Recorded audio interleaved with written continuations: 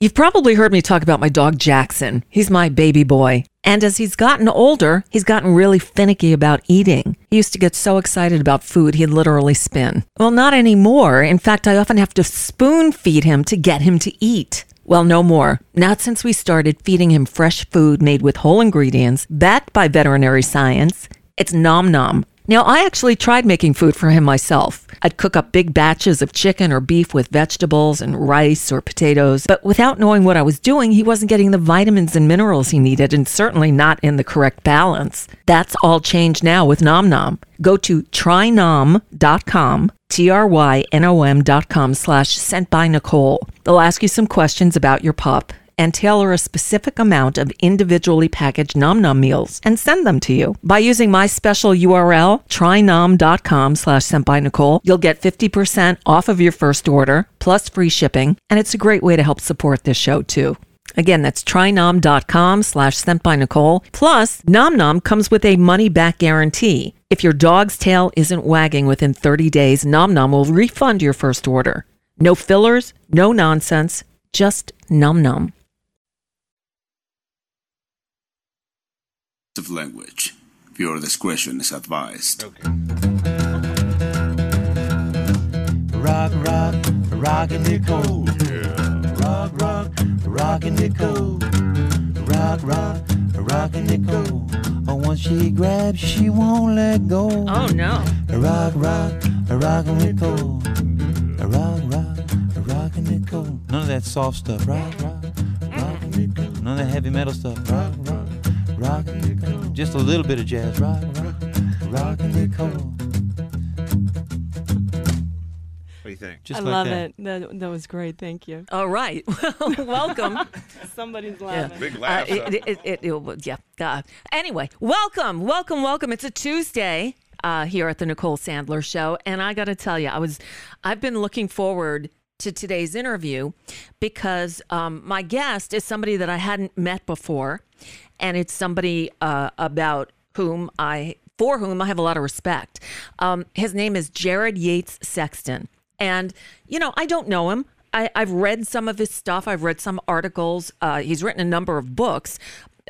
This one, the new one that is just out today, called The Midnight Kingdom, is the first one that I've really sat down to read. But I get such a kick out of his Twitter threads. He will write very thought-provoking Twitter threads that go on for a while, but say a lot. Anyway, so when I got the notice that this book was coming out, I said, yes, please, I would love to interview him. And so it's so funny because over the last few days, not yesterday, and then today, I tweeted that I was excited that I was going to be joined by Jared Yates Sexton. And then this morning, I think it was this morning, all the days run together, he followed me on Twitter and he retweeted the tweets that I put out promoting his appearance. And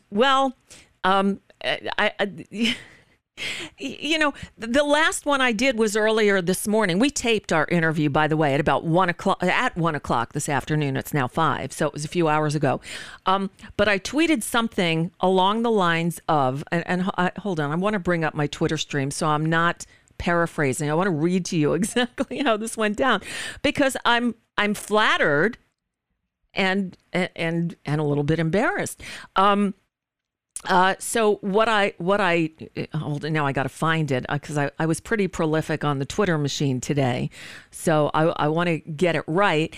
I wrote, I'm honored. I retweeted his thing that said, today is the release of my new book, The Midnight Kingdom. This is the story of how white supremacist and evangelical lies have created an authoritarian movement that threatens to destroy democracy. But it's also the story about how we defeat them. And so I retweeted that and wrote, I'm honored that @JY Sexton is doing my show on the release date of his new book, which everyone should read. start by listening this afternoon at 5 Eastern, 2 Pacific. And I put the link and I said, I'll give you the YouTube and other links to watch, watch and or listen.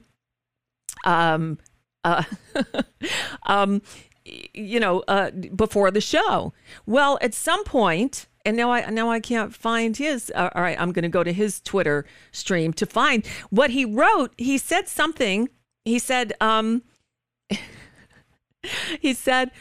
way too excited about this over my tweet that said, I'm honored that Jared's coming on.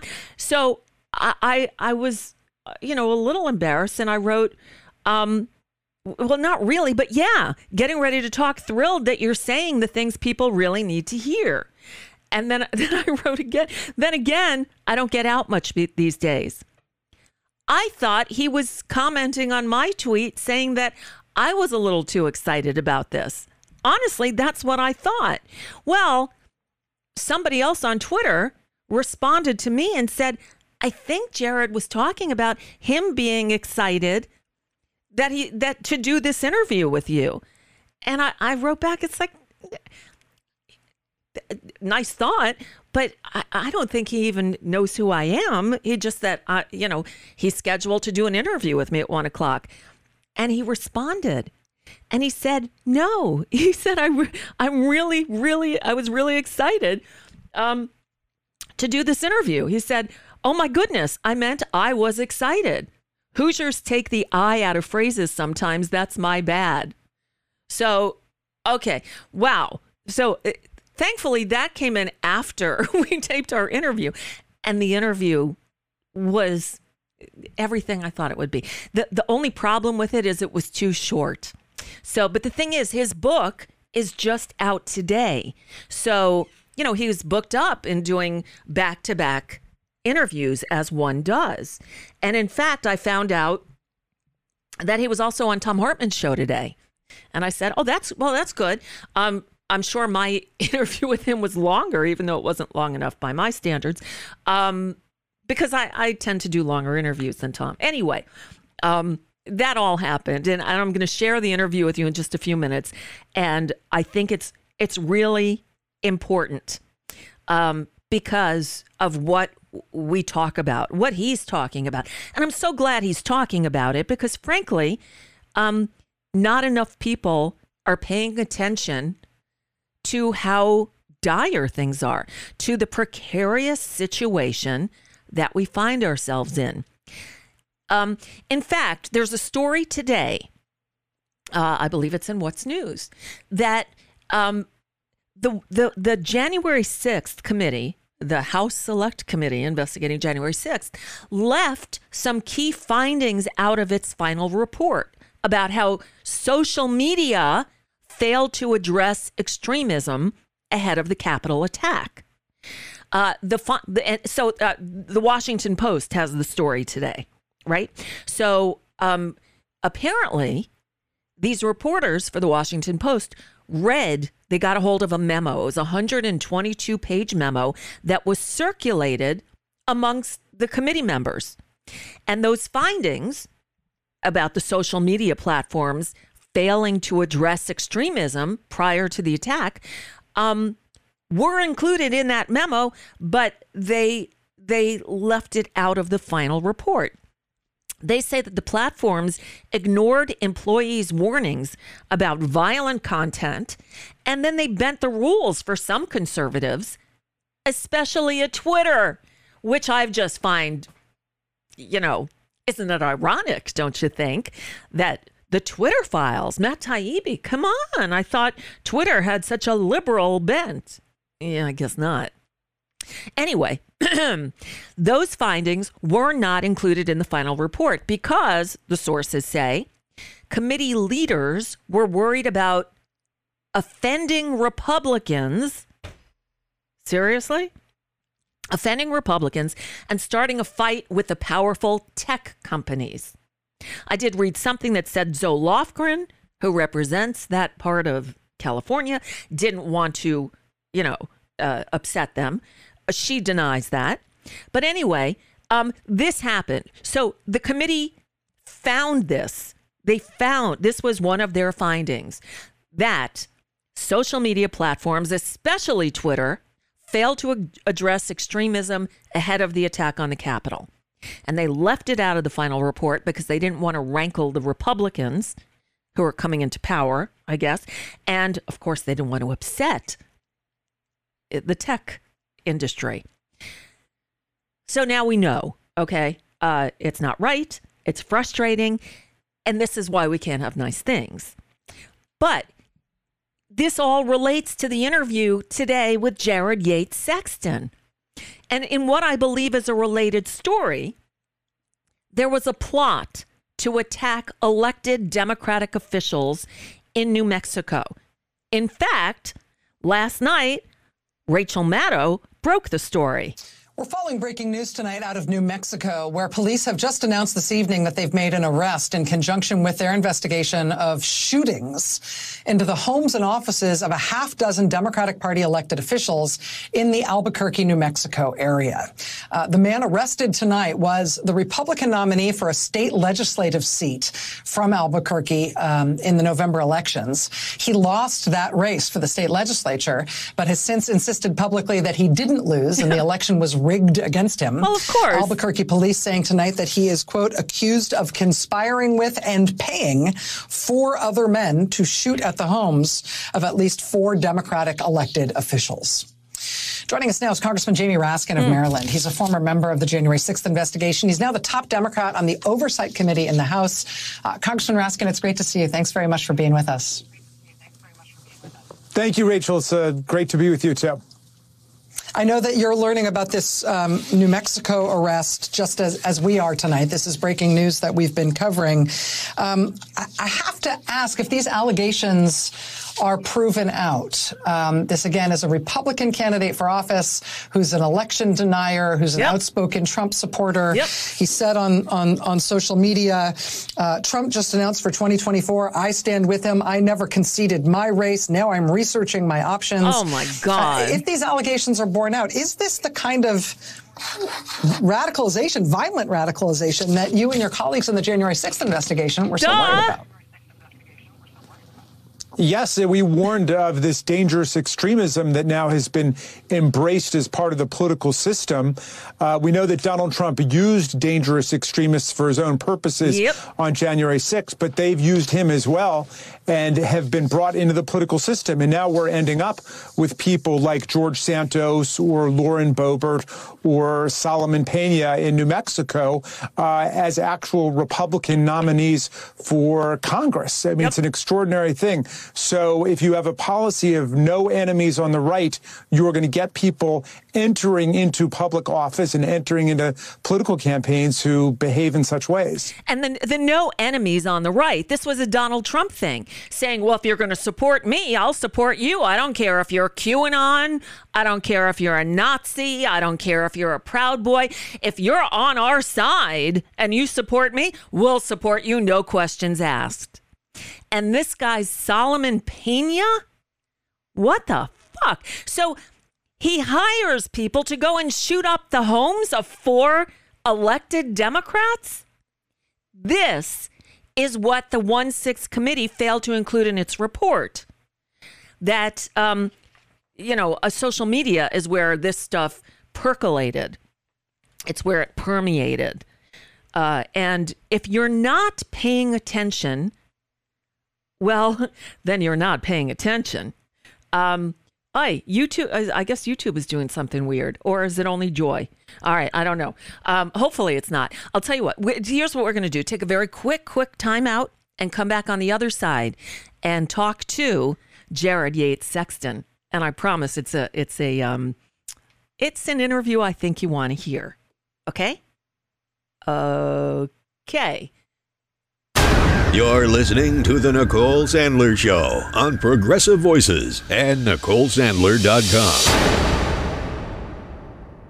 Okay, so I've been telling you for the last few days about my newest toy, and I really love this thing. It's the Blend Jet 2, so it's the second generation of this very cool little portable blender. So before the show, I went in the kitchen. I filled up my Blend Jet 2 with what did I put in here? I put some fresh blueberries.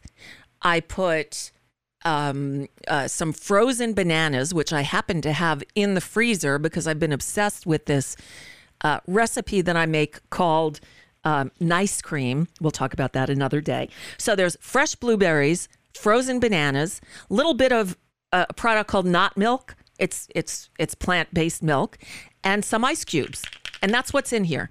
All right. So now I'm going to blend it up. You just easily push the button and hope it works.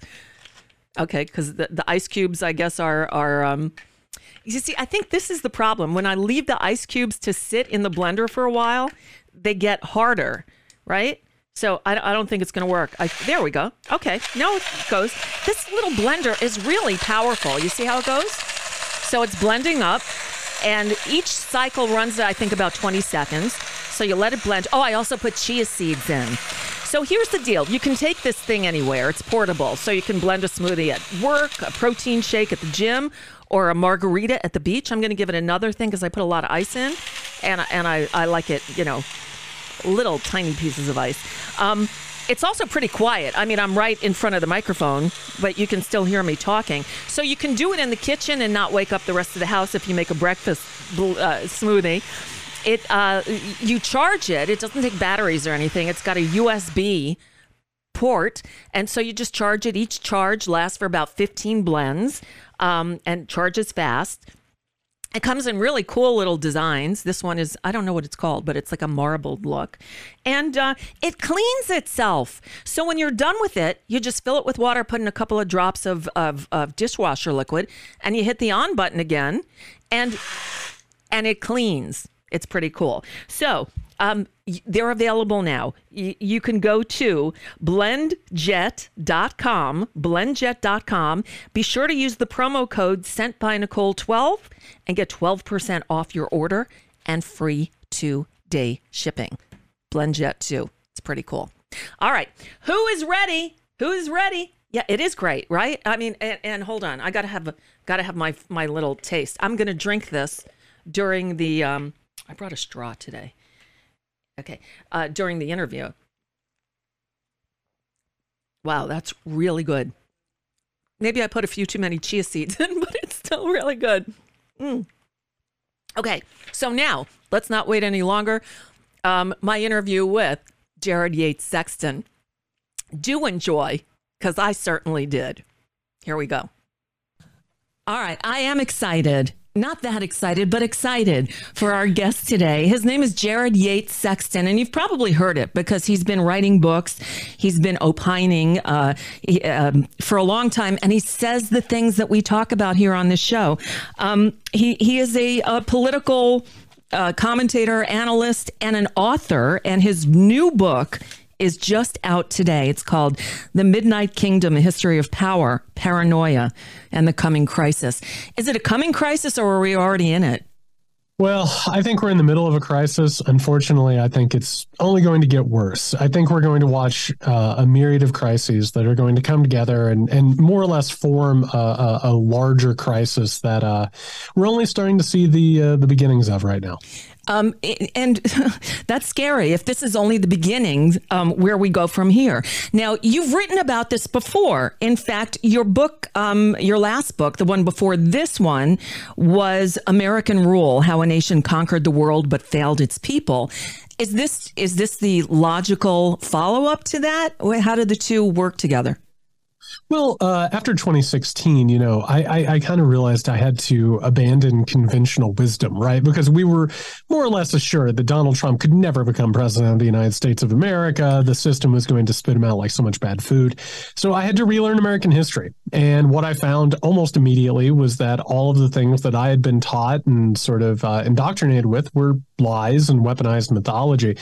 And now, as this crisis starts to worsen, and I know you know this, people keep talking about Western civilization, whether you're trying to pull down a statue or whether you're trying to reform things. They always say, these people are trying to destroy Western civilization itself.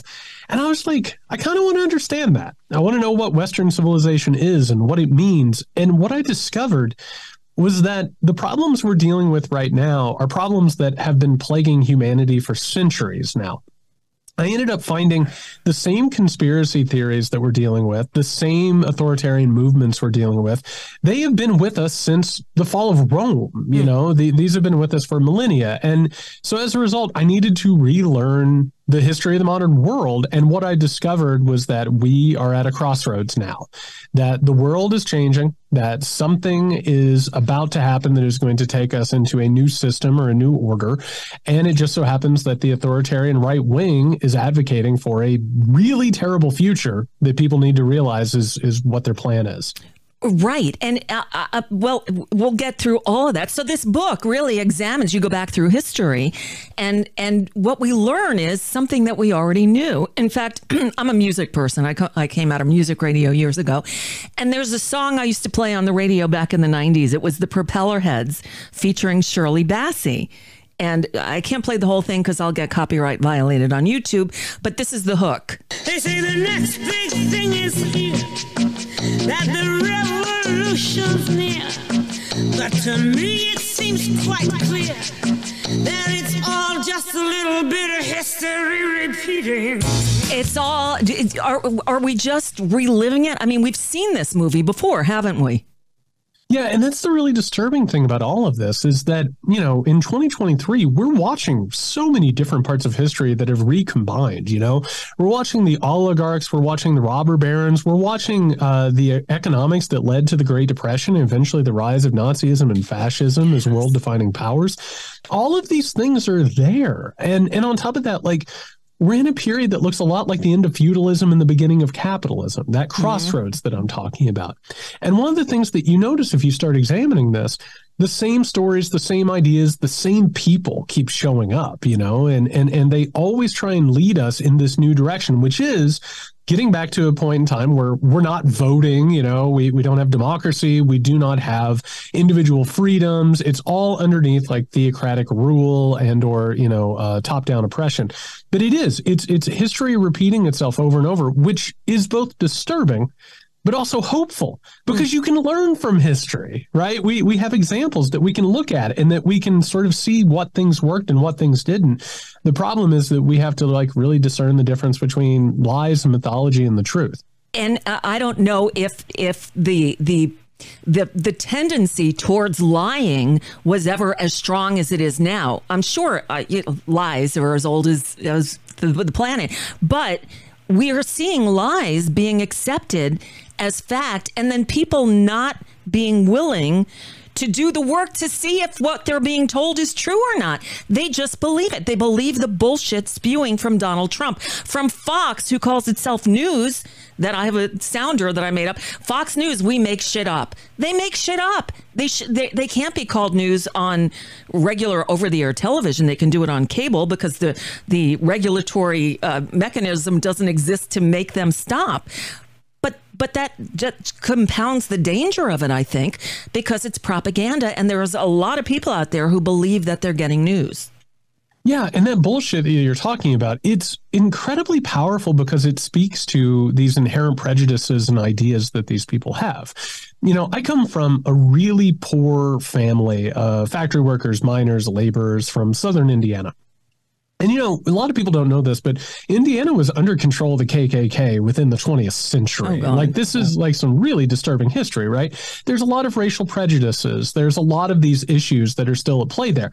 Meanwhile, these conspiracy theories and this bullshit that's being given to them by people like Donald Trump and Fox News, both of which, by the way, are taking advantage of like a real need for explanations of why things are happening. Yeah. You know, they're told that they're betrayed. It's true. They have been betrayed, right? Representative government has been bought off by the wealthy and the powerful, and they have been screwed over in the modern economy. Those things are absolutely true. But what happens is that the people who have screwed them over, and I say this all the time, Donald Trump is not the disease. He's a symptom of the disease. He recognized that there was an opportunity to tell these people a story that made them feel something as opposed to what the actual truth was. He said, you've been betrayed, which was true. But instead of saying people like me have betrayed you, instead of saying the wealthy have betrayed you, it's people of color, right? It's liberal traders. It's people on the outside who are trying to, manipulate things. These stories are throughout history. And what they always do is they take the responsibility off of the people who have benefited from these things, and they put it on their political enemies, right? It's not a coincidence that if you look at who is involved in these conspiracies, it's people of color, it's women, it's gay people, it's everybody except for white, wealthy men. The same ones, by the way, who fund everything from Trumpism to January 6th to the Brazilian coup, the Ottawa truckers protest. All of these anti-democratic energies are being forwarded by the same people who are forwarding these conspiracy theories that make people say, hey, don't look at us. Look at these people over here who are your enemies. Well, it seems like there's a few things at work here. One is the disinformation, right? They're blatantly portraying falsehoods as fact to make you think something different. It's what Donald Trump said, I love the poorly educated. Well, we have an education crisis in this country, and people are now, I live in Florida, so this is a whole other can of worms, but they're not allowed to talk, to teach actual history. They want to massage it and make it less offensive. We have this idiot, Ron DeSantis, as governor, who has his, you don't say woke act nonsense. And he's impacting the curriculum in our public schools so that kids aren't being taught what actually happened. There's your poorly educated for you. And then there's this rise of Christian nationalism. How important is that to the rise of an authoritarian kind of government? This reliance on Christianity as the religion. Well, first of all, with the education part, one of the things you find whenever these authoritarian movements come out, the first people they go after are the educators. And the reason they do that is because they intimidate them, they go after them, and then they turn them into schools of indoctrination. And by the way, that's been the case through the centuries, whether it's Nazism, fascism, but also in the United States prior to the Civil War, the first people they went after were educators, right, in order to lay the foundation. The Christian nationalist part is really, really important because Christianity since Rome has been used to legitimize oppression. And it works like this. There's the apocalyptic mindset, which is if we don't get our way, it's the end of the world, right? It is a supernatural circumstance. You and your family are going to die, right? Unless you accept like anti-democratic actions and violence. But also there's this idea of what's called positive persecution. And within Christianity, it's the idea that because God is on your side, you can do whatever you want to people, right? Because it's holy. You're doing it on behalf of a better cause, whether it's a crusade or going after gay people or making sure that women don't have autonomy over their bodies. It's an ideology. It's a story that legitimizes in your mind. Like if you just went out to someone and said, let's destroy democracy, they'd be like, hey, hold on a second. But if you tell them a story, and if the story involves these mythologies that are hardwired in, they might go along with it, which is what we're seeing now. The rise of Christian nationalism is absolutely part of this whole thing. It was there with Nazism. It was there with fascism. It was there with every authoritarian movement on record because it's the story that goes ahead and legitimizes all of this violence and all of this oppression. You also talk about paranoia in conjunction with the Christian dogma.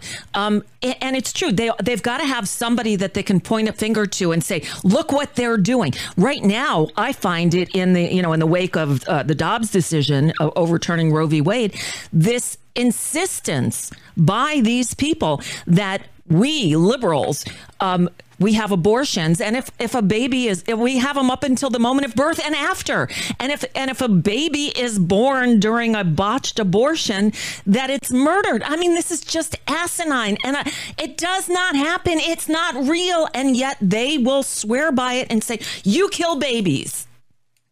Yeah. And by the way, that's the easiest way in the world to push your agenda, right? Because on one hand, if and abortion is a really perfect example of the problem of liberal democracy.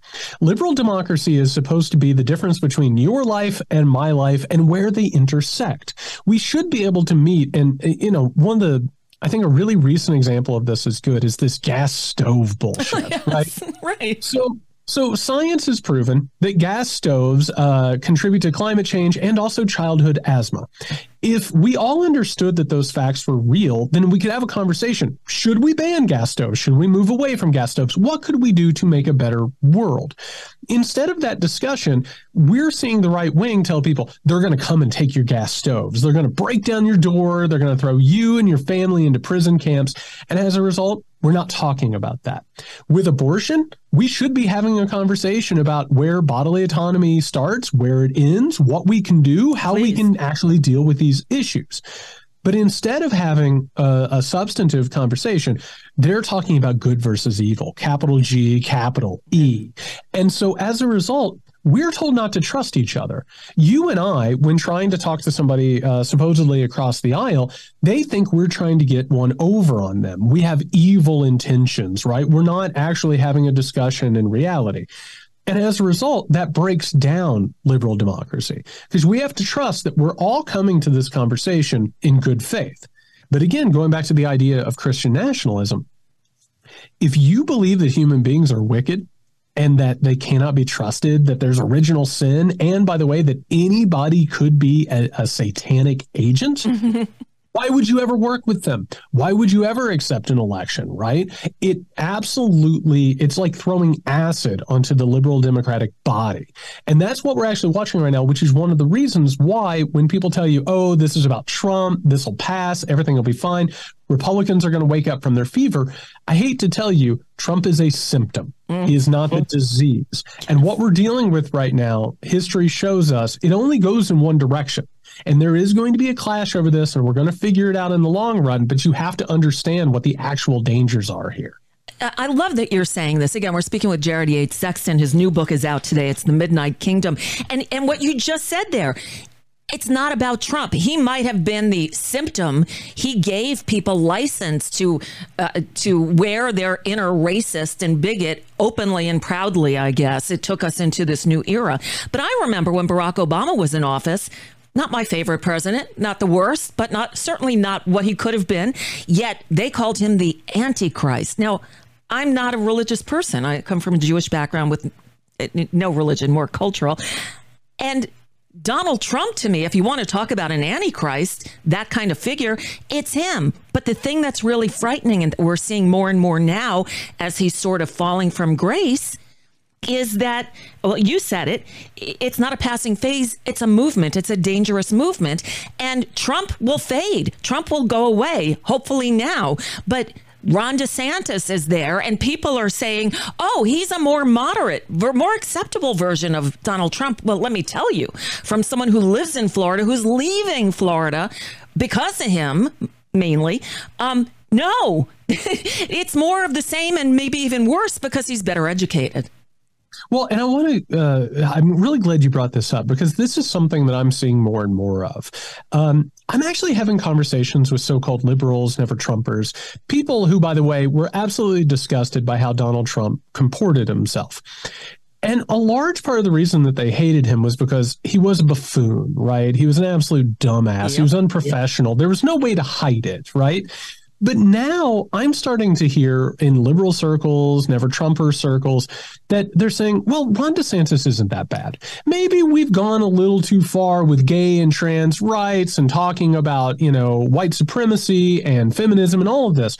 And there are people who are starting to talk themselves into voting for a serious person. What has happened within the Republican Party? And people need to realize this. They did not want Donald Trump. They thought he was great for fundraising, for raising up the energy, and then he took over the 2016 race. Yep. He basically tamed Fox News into his own personal propaganda organ. They are attempting right now to take MAGAism, and they're trying to transplant it like taking a plant out of a pot and putting it within the DeSantis pot. And they want this serious person who, by the way, and anybody who thinks that this isn't happening, look at the media coverage of DeSantis sending refugees to New York City and Washington, D.C. The media treated that like it was fine. And Martha's Vineyard, it was funny. It was what an offbeat story. No. Right. And by the way, they keep saying, oh, this is such smart politics. This is such a savvy move. Meanwhile, what's happening in Florida is that DeSantis is making these moves that aren't like splashy, but they're really, really smart and dangerous. And what I keep trying to tell people is that Trump made obvious that these things were possible. And what has happened around Trump is it's a group of billionaires who are putting all of their money behind these institutes, these foundations, these groups that are figuring out the ways to capitalize off of MAGAism, to turn it into a weapon that they can use to disable the government, to disable liberalism in totality. And I got to tell you, if you find somebody who's actually ideological, Trump is not. No. Trump is instinctually an authoritarian. But if you sat him down and tried to have him explain what fascism was, he couldn't do it, you know. But these people are smart, they're disciplined, and on top of that, you really cannot discount what it means for middle-class white Americans to accept this stuff. And every time you see authoritarian movements, it's whether or not the middle-class white populations will accept it. Right. And if we have economic problems, if we have climate change problems, if things keep coming apart, that's where those things come into play. And that's the real concern in all of this. It is. And there's another, I'm going to take a little bit of a turn here. You know, MSNBC is probably the place where most liberals, Democrats go to feel like at least they're being heard. Well, MSNBC, an interesting trend has happened there in the last few years since Trump, in that they've been sort of overtaken by the Never Trumpers. I call them the Never Trumper channel. And there's common ground. We all agree Trump is evil. But a lot of these people are conservatives at their core. They don't think like us. They don't believe in the same things we do. And yet they are, because we're all anti-Trump, I guess, you know, enemy of my friend of my enemy is my, however it goes. What happens when a Ron DeSantis or someone else who's less objectionable to some of them comes in? What line are they going to draw? And what is the difference today between conservatives and liberals? I don't think that the MAGA brigade is conservative. They're something else, aren't they? Yes, they absolutely are. And by the way, I cut my teeth on politics in 2003 opposing the Iraq War. So you want to talk about being disgusted, watching in the wake of Trump, watching George W. Bush somehow or another get legitimized, right? This person who led to God knows how many deaths. And on top of that, we start talking about Liz and Dick Cheney as if they're going to be the saviors of democracy. This isn't showing that MAGA is something apart from us. It's showing that there is a large tent that extends from the far right all the way over to what we could define as the center left. You know, when we talk about leftists in this country, we're not talking about leftism. We're not talking about progressivism. We're talking, about people who might have conversations about power every now and then, and that's about it. The problem is that all of these castaways, the GOP boat sank, and all of these people got on the boat and they said, we have some ideas on how to drive this boat. We have some ideas on how this should work. They are actively taking over the Democratic Party and the center of this country, which means that the center is moving right. And I want to point something out very quickly. In researching this book, what I found was that there was never respectable conservatism. The history of conservatism started with anti-Semitic Freemason conspiracy theories that the American Revolution and the French Revolution were plots to overthrow Christianity. This has been a paranoid movement since the beginning of conservatism. It didn't go wrong with Trump. In fact, Trump only said the quiet parts loud. They didn't like that he, talked all this conspiracy bullshit in public openly.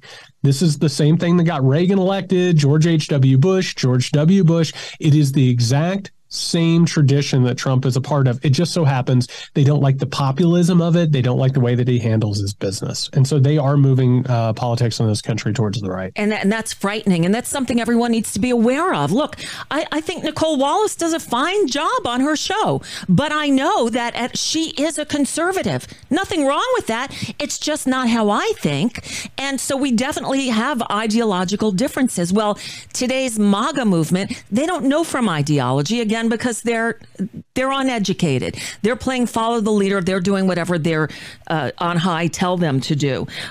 Jared, you said that writing this book was the hardest thing you've ever done. Is it because of this stuff? Why?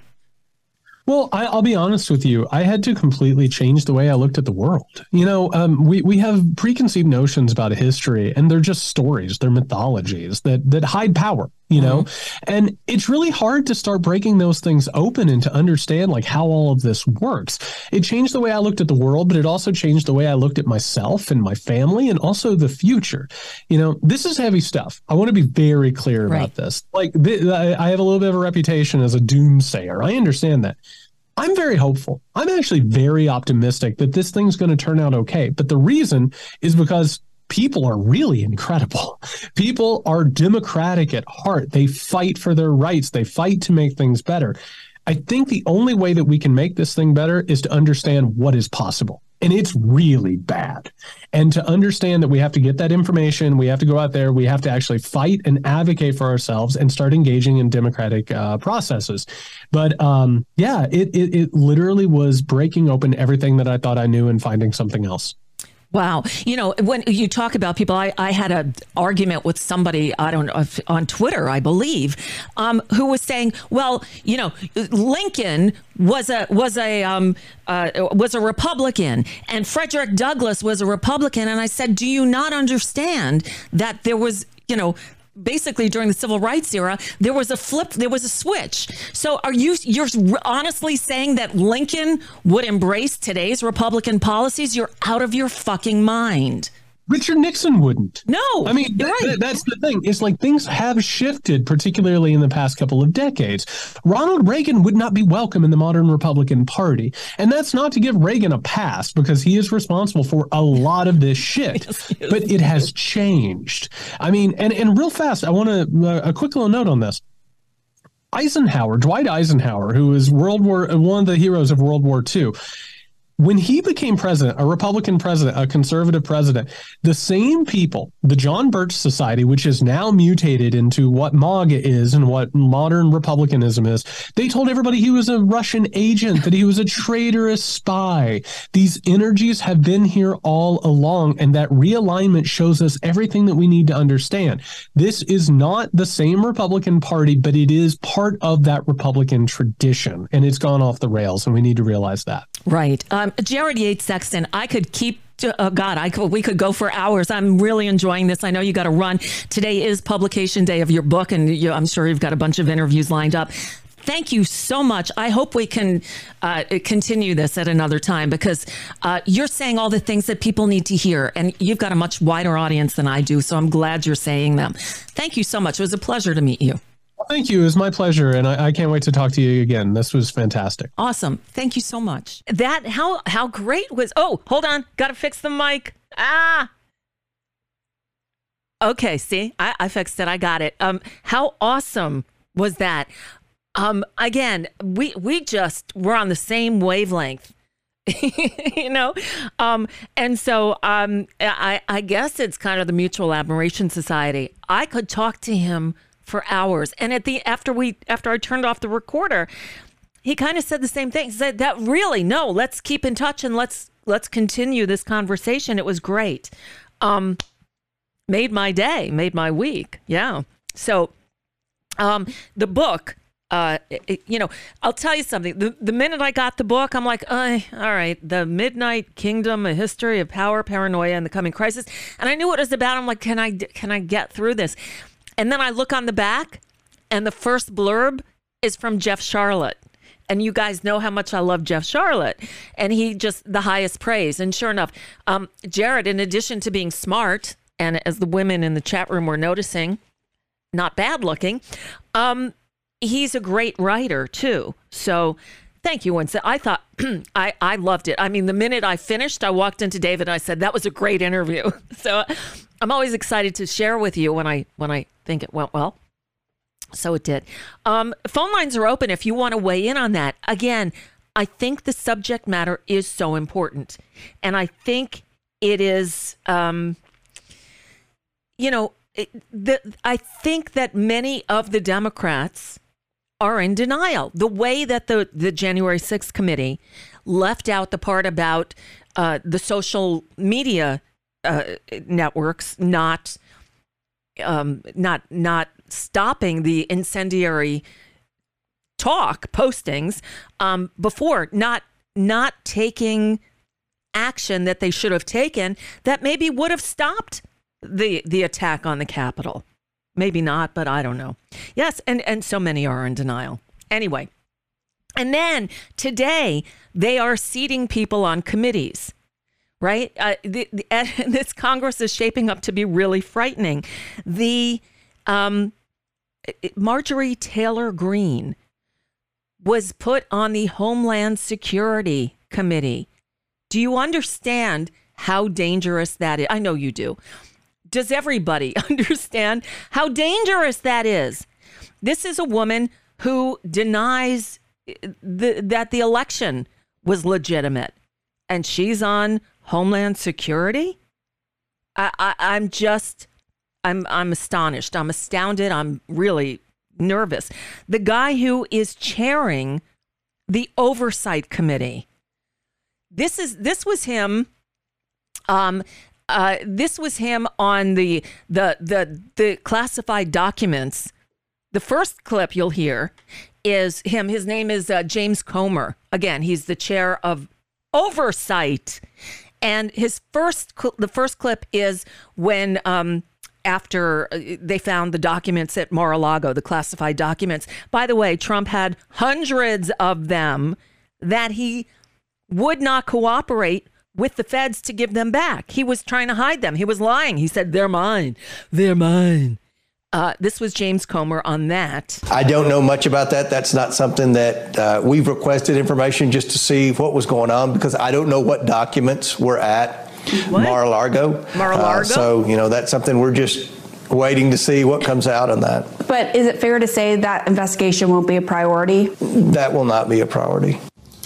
Okay, so that was then. Then this was just the other day with Jake Tapper. So what do you say to viewers who don't understand why President Biden's documents seem like a big priority for you, but President Trump, who took hundreds more documents, did not comply with the subpoena, did not reach out to the National Archives or the Justice Department to say, hey, we found these documents. It's not a priority. Do you only care about classified documents being mishandled when Democrats do the mishandling? Good question. Absolutely not.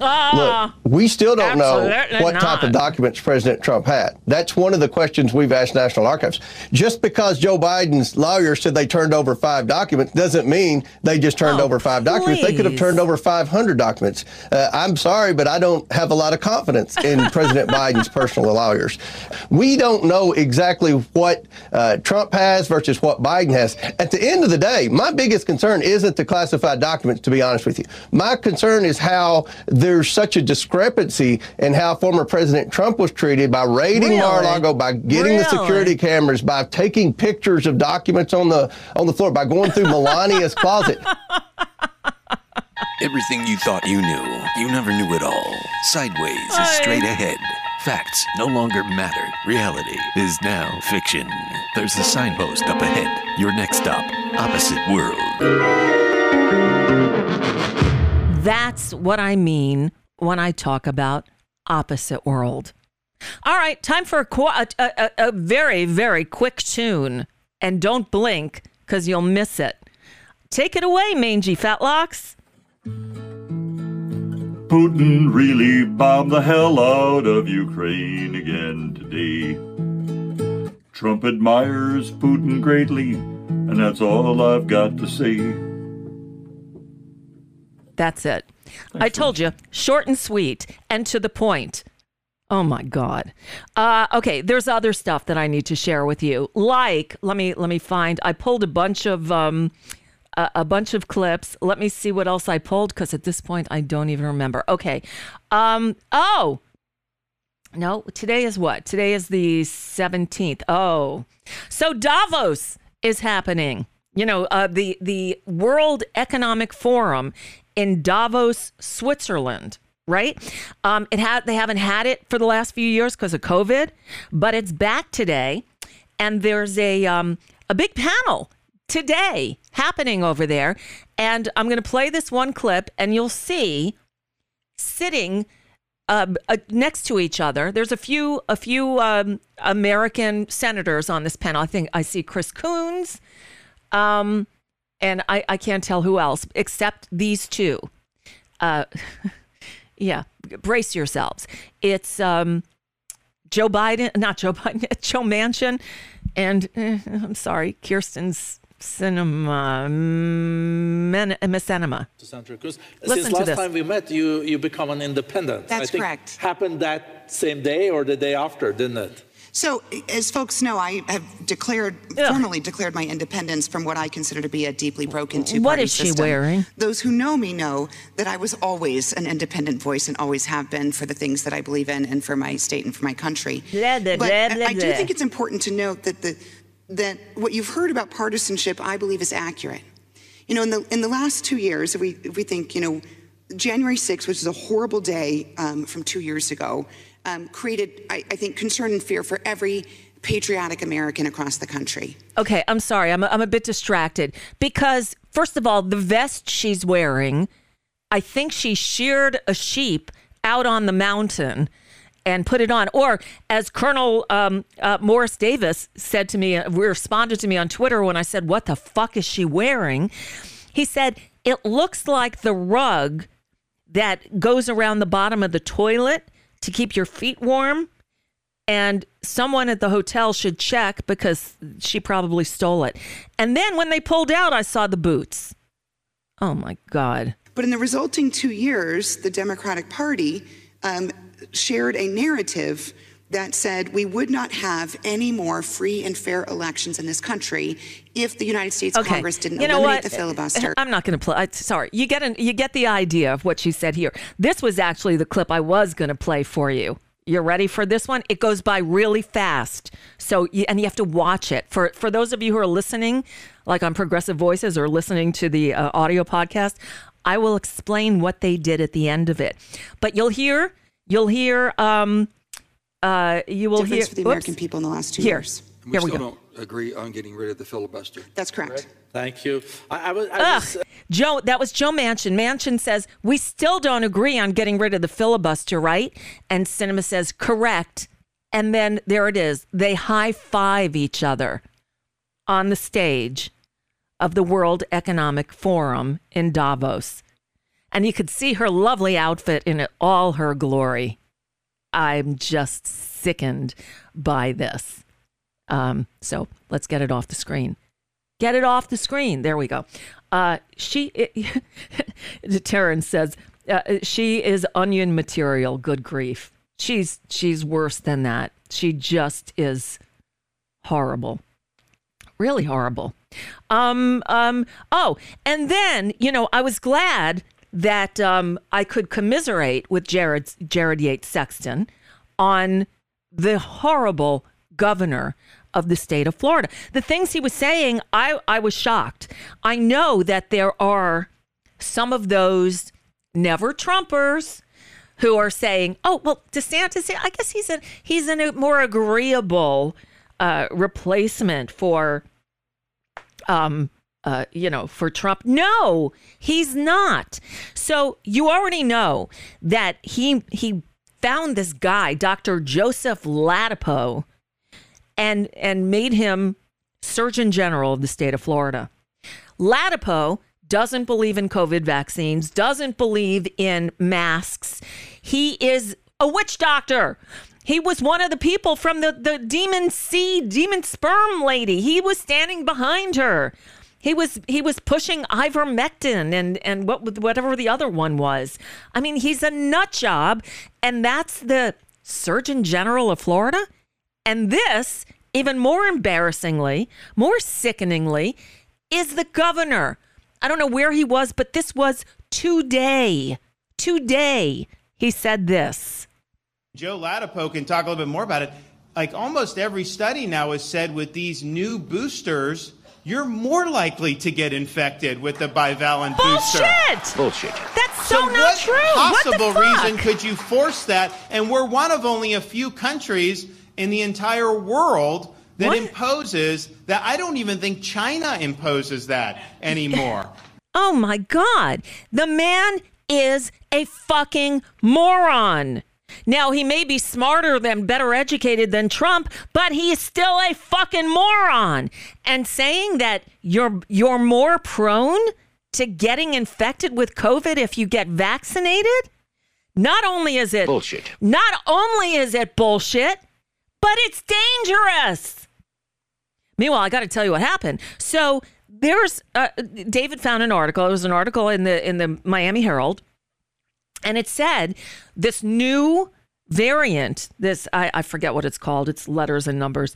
This new variant is really, it might be the most transmissible yet, and there are the vaccine. It says people aged 5 and up, if you haven't been boosted in the last 2 months, go get a booster. You can get a booster. So I went in to my pharmacy, which is now where you get vaccinations, Walgreens, because that's the only place I can go to on my lovely insurance plan, and they wouldn't give it to me. They said, you already had the bivalent, I think it's how you pronounce it, the bivalent booster. You can't have it again. David just got it again. He was vaccinated when it first came out, or boosted with it when it first came out, and he got it XBB. Thank you, Dar. And they would not give it to me. I forgot to call my doctor's office again today. I'm calling my doctor's office to say, can you write a prescription? Because then they'll have to give it to me. I mean, I have to fight with my damn pharmacy to give me the damn shot. They can't get people to take them. I want to take it. It's opposite world. And that's what opposite world is. Ay, ay, ay. So here we are. It's just opposite world. All right, I'm going to play you one more clip. This is also opposite world because I can't believe I'm going to say this. Chuck Todd actually did a good job in an interview, if you can call it that, with Ron Johnson. Ugh, Ron Johnson, what a pathetic creature he is. So this was on, and why was Ron Johnson in Fort Myers, Florida? Get out of my state. Soon not to be my state, but anyway, this is just a minute and a half long clip from a lengthy interview they did that was infuriating to watch. But this part, I don't say it often, but good on Chuck Todd. Seriously. I have skepticism of both parties. I sit here with skepticism of a lot of people's work. And I'm curious, were you at all concerned?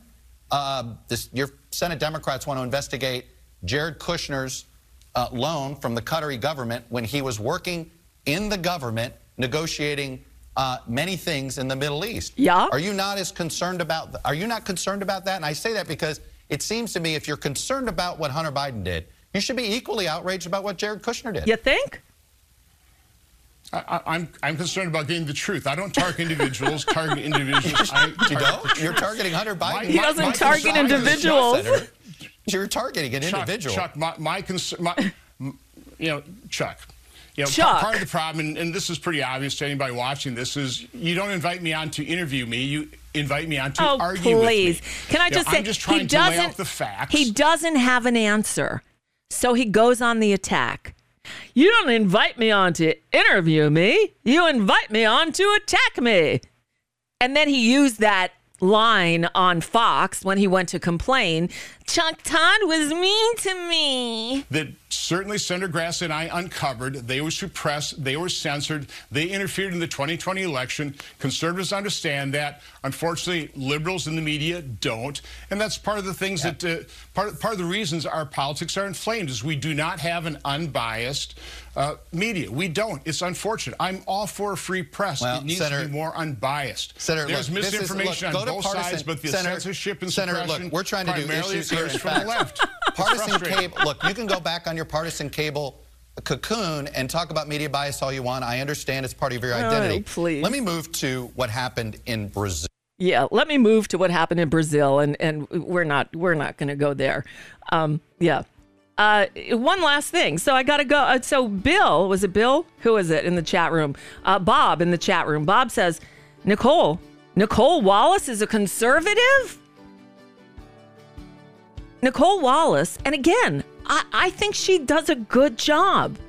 I just think her ideology is totally divergent from mine, but she still does a decent job, and she's outraged by the Trumpers, but she is a conservative. She was communications director in the George W. Bush administration.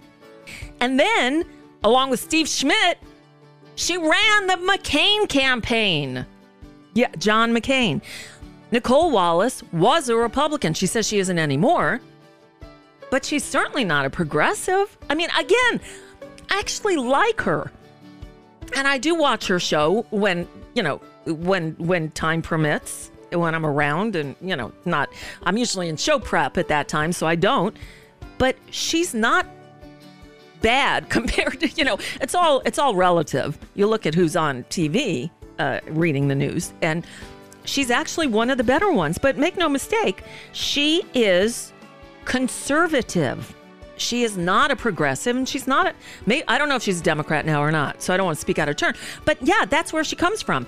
And if you look at the guests they have on, from Carlos Curbelo and David Jolly, these former congressmen, both former Florida Republican congressmen. There are many former Democratic congresspeople from Florida. None of them are paid contributors on MSNBC. Have you noticed that? Just saying, that's what MSNBC has become, the Never Trumper channel. And you just need to be aware. Got it? Cool. All right. Now with that, we're done. That's the end of the program for today. Tomorrow's Wednesday. You know that I am leaving Florida. We're going to be moving, I believe, in April. But, there's a lot going on here. And I would like to see this state get back to where it was, really. So tomorrow, and actually on Sunday night, I was part of a Zoom call with the Democratic Progressive Caucus of Florida. And not just them. There are progressive activists, many like me, who left the party, the DEC, the Democratic Executive Committee, the county, the Broward Democrats, because the progressives were so not only disrespected, but dissed. Manny Diaz, who was the Florida Democratic Party chairman, instead of doing his job and trying to win over voters and to push back against the Republicans, he actually wrote an op-ed for the Miami Herald to slam the Democratic Progressive Caucus of Florida because he didn't like the way the progressives were trying to have a say in the party's politics. And the Democrats in Florida suffered the biggest loss, I think, in the state's history. So tomorrow, I'm going to be joined by Carolina Ampudia. She was the chair of the Progressive Caucus of Florida. I don't think she still is, but she led this call the other night. And I thought it would be good to have her on so you guys get the idea of where things stand politically in Florida. Debbie Wasserman Schultz, she of the Dirty Debbie, actually went on TV today, I guess, or was quoted as saying, "Oh, Florida's still in play. Florida's not a red state. It's a purple state." You know what I say to that, right? Bullshit. It's bullshit. The Democrats couldn't get arrested in November. Races that they easily should have won, they didn't. And they were just rolled over. Democrats used to outnumber Republicans in terms of registered voters in the state. The Republicans not just like sped past. It was like the Democrats were standing still and the Republicans were on speed. It was a road runner. Beep, beep. It's embarrassing what happened. And so this call that I was on Sunday night was, what is the role for progressives in the new Florida Democratic Party? So Carolina will join us tomorrow, give you a little bit more insight into what is happening in this state and honestly why I'm leaving. Well, a big reason why I'm leaving. All right. With that, we are done. You can stick a fork in it. And I'll see you tomorrow. Thank you for listening. Hold on. You know what? I just realized I need to bring up news over here because something is being funky today. All right. With that, we're done. I'll leave you with the news. I'll see you tomorrow. Thank you for listening. Thanks to Jared Yates Sexton. What a nice, pleasant surprise that was. I knew he'd be good, but, I got a new friend. All right. I'm going to shut up now. Hasta mañana, amigos. And I'll leave you again with the news. I think. Come on. Really? Come on, man. I'm going to do my Joe Biden now. Come on, man. It just doesn't want to play. There it goes. Bye. It's time for Nicole Sandler's What's News from NicoleSandler.com and the Progressive Voices Network. A new report from the Washington Post says that the January 6th committee left some key findings out of its final report about how social media platforms failed to address extremism ahead of the attack on the Capitol. The findings were included in a 122-page memo that circulated among the committee, this according to a draft viewed by the Post. They say that the social media platforms ignored employees' warnings about violent content and bent rules for some conservatives, especially at Twitter. That's not what their Twitter files have been telling us. But those findings were not included in the final report because, sources said, committee leaders were worried about offending Republicans and starting a fight with those powerful tech companies. In what I believe is a related story, a plot to attack elected Democratic officials in New Mexico. Seriously, Albuquerque police on Monday arrested a man named Solomon Pena. He's accused of being the mastermind behind shootings at the homes of 4 elected Democrats in December and January. Pena was the Republican nominee for a New Mexico state House seat in November. He lost his race, though he's following the Trump playbook and claiming on social media that the election was stolen from him.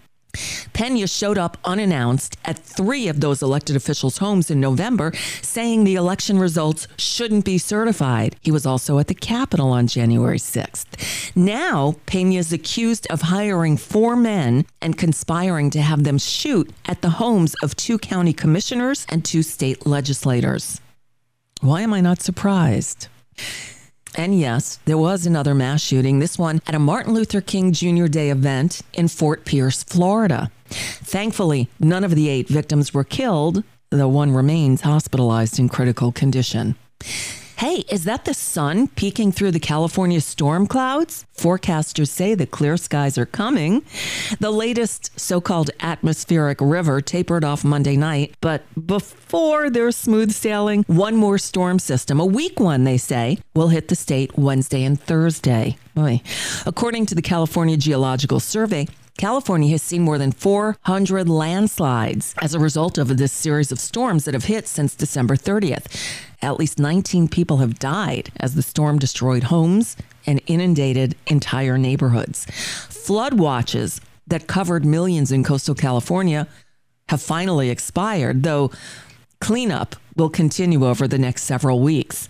The storm system is now advancing further inland and is expected to bring heavy snowfall into the Four Corners region.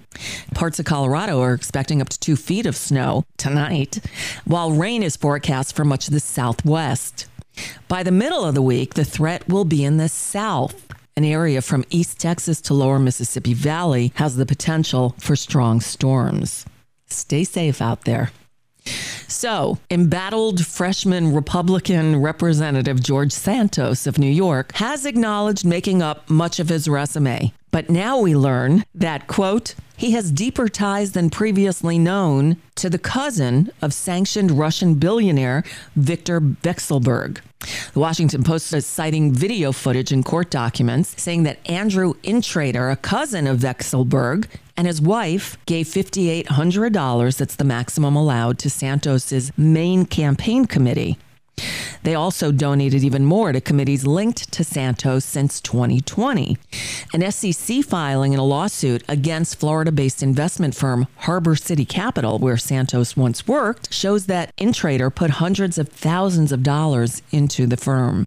China, which had a one-child policy for many years to battle overpopulation, now has the other problem. China's population fell last year for the first time in 60 years. And they're saying this is a trend that will likely start a long period of decline in population, and it could bring profound implications for its economy and the world. That's an interesting twist.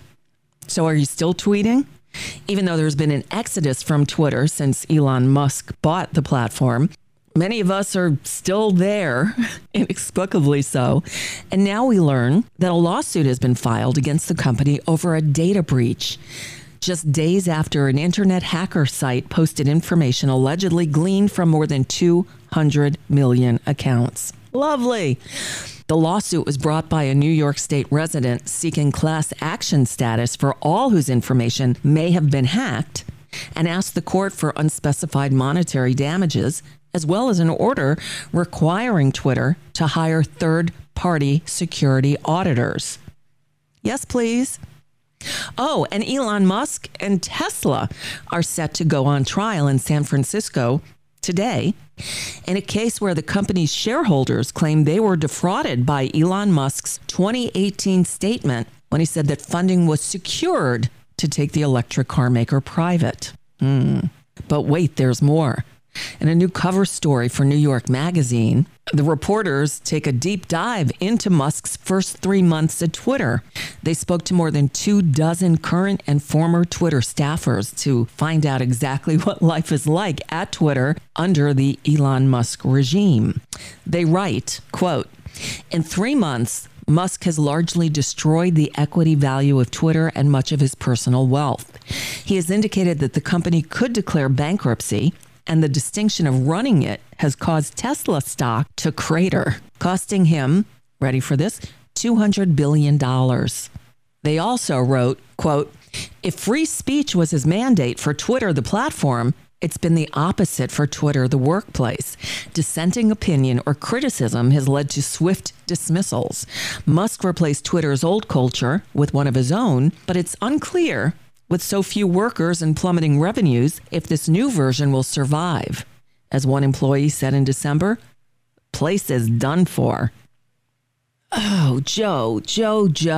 The White House is pushing back on the Republican outrage over the discovery of some classified documents at the president's residence and former office, calling the indignation from Republican lawmakers shamelessly hypocritical.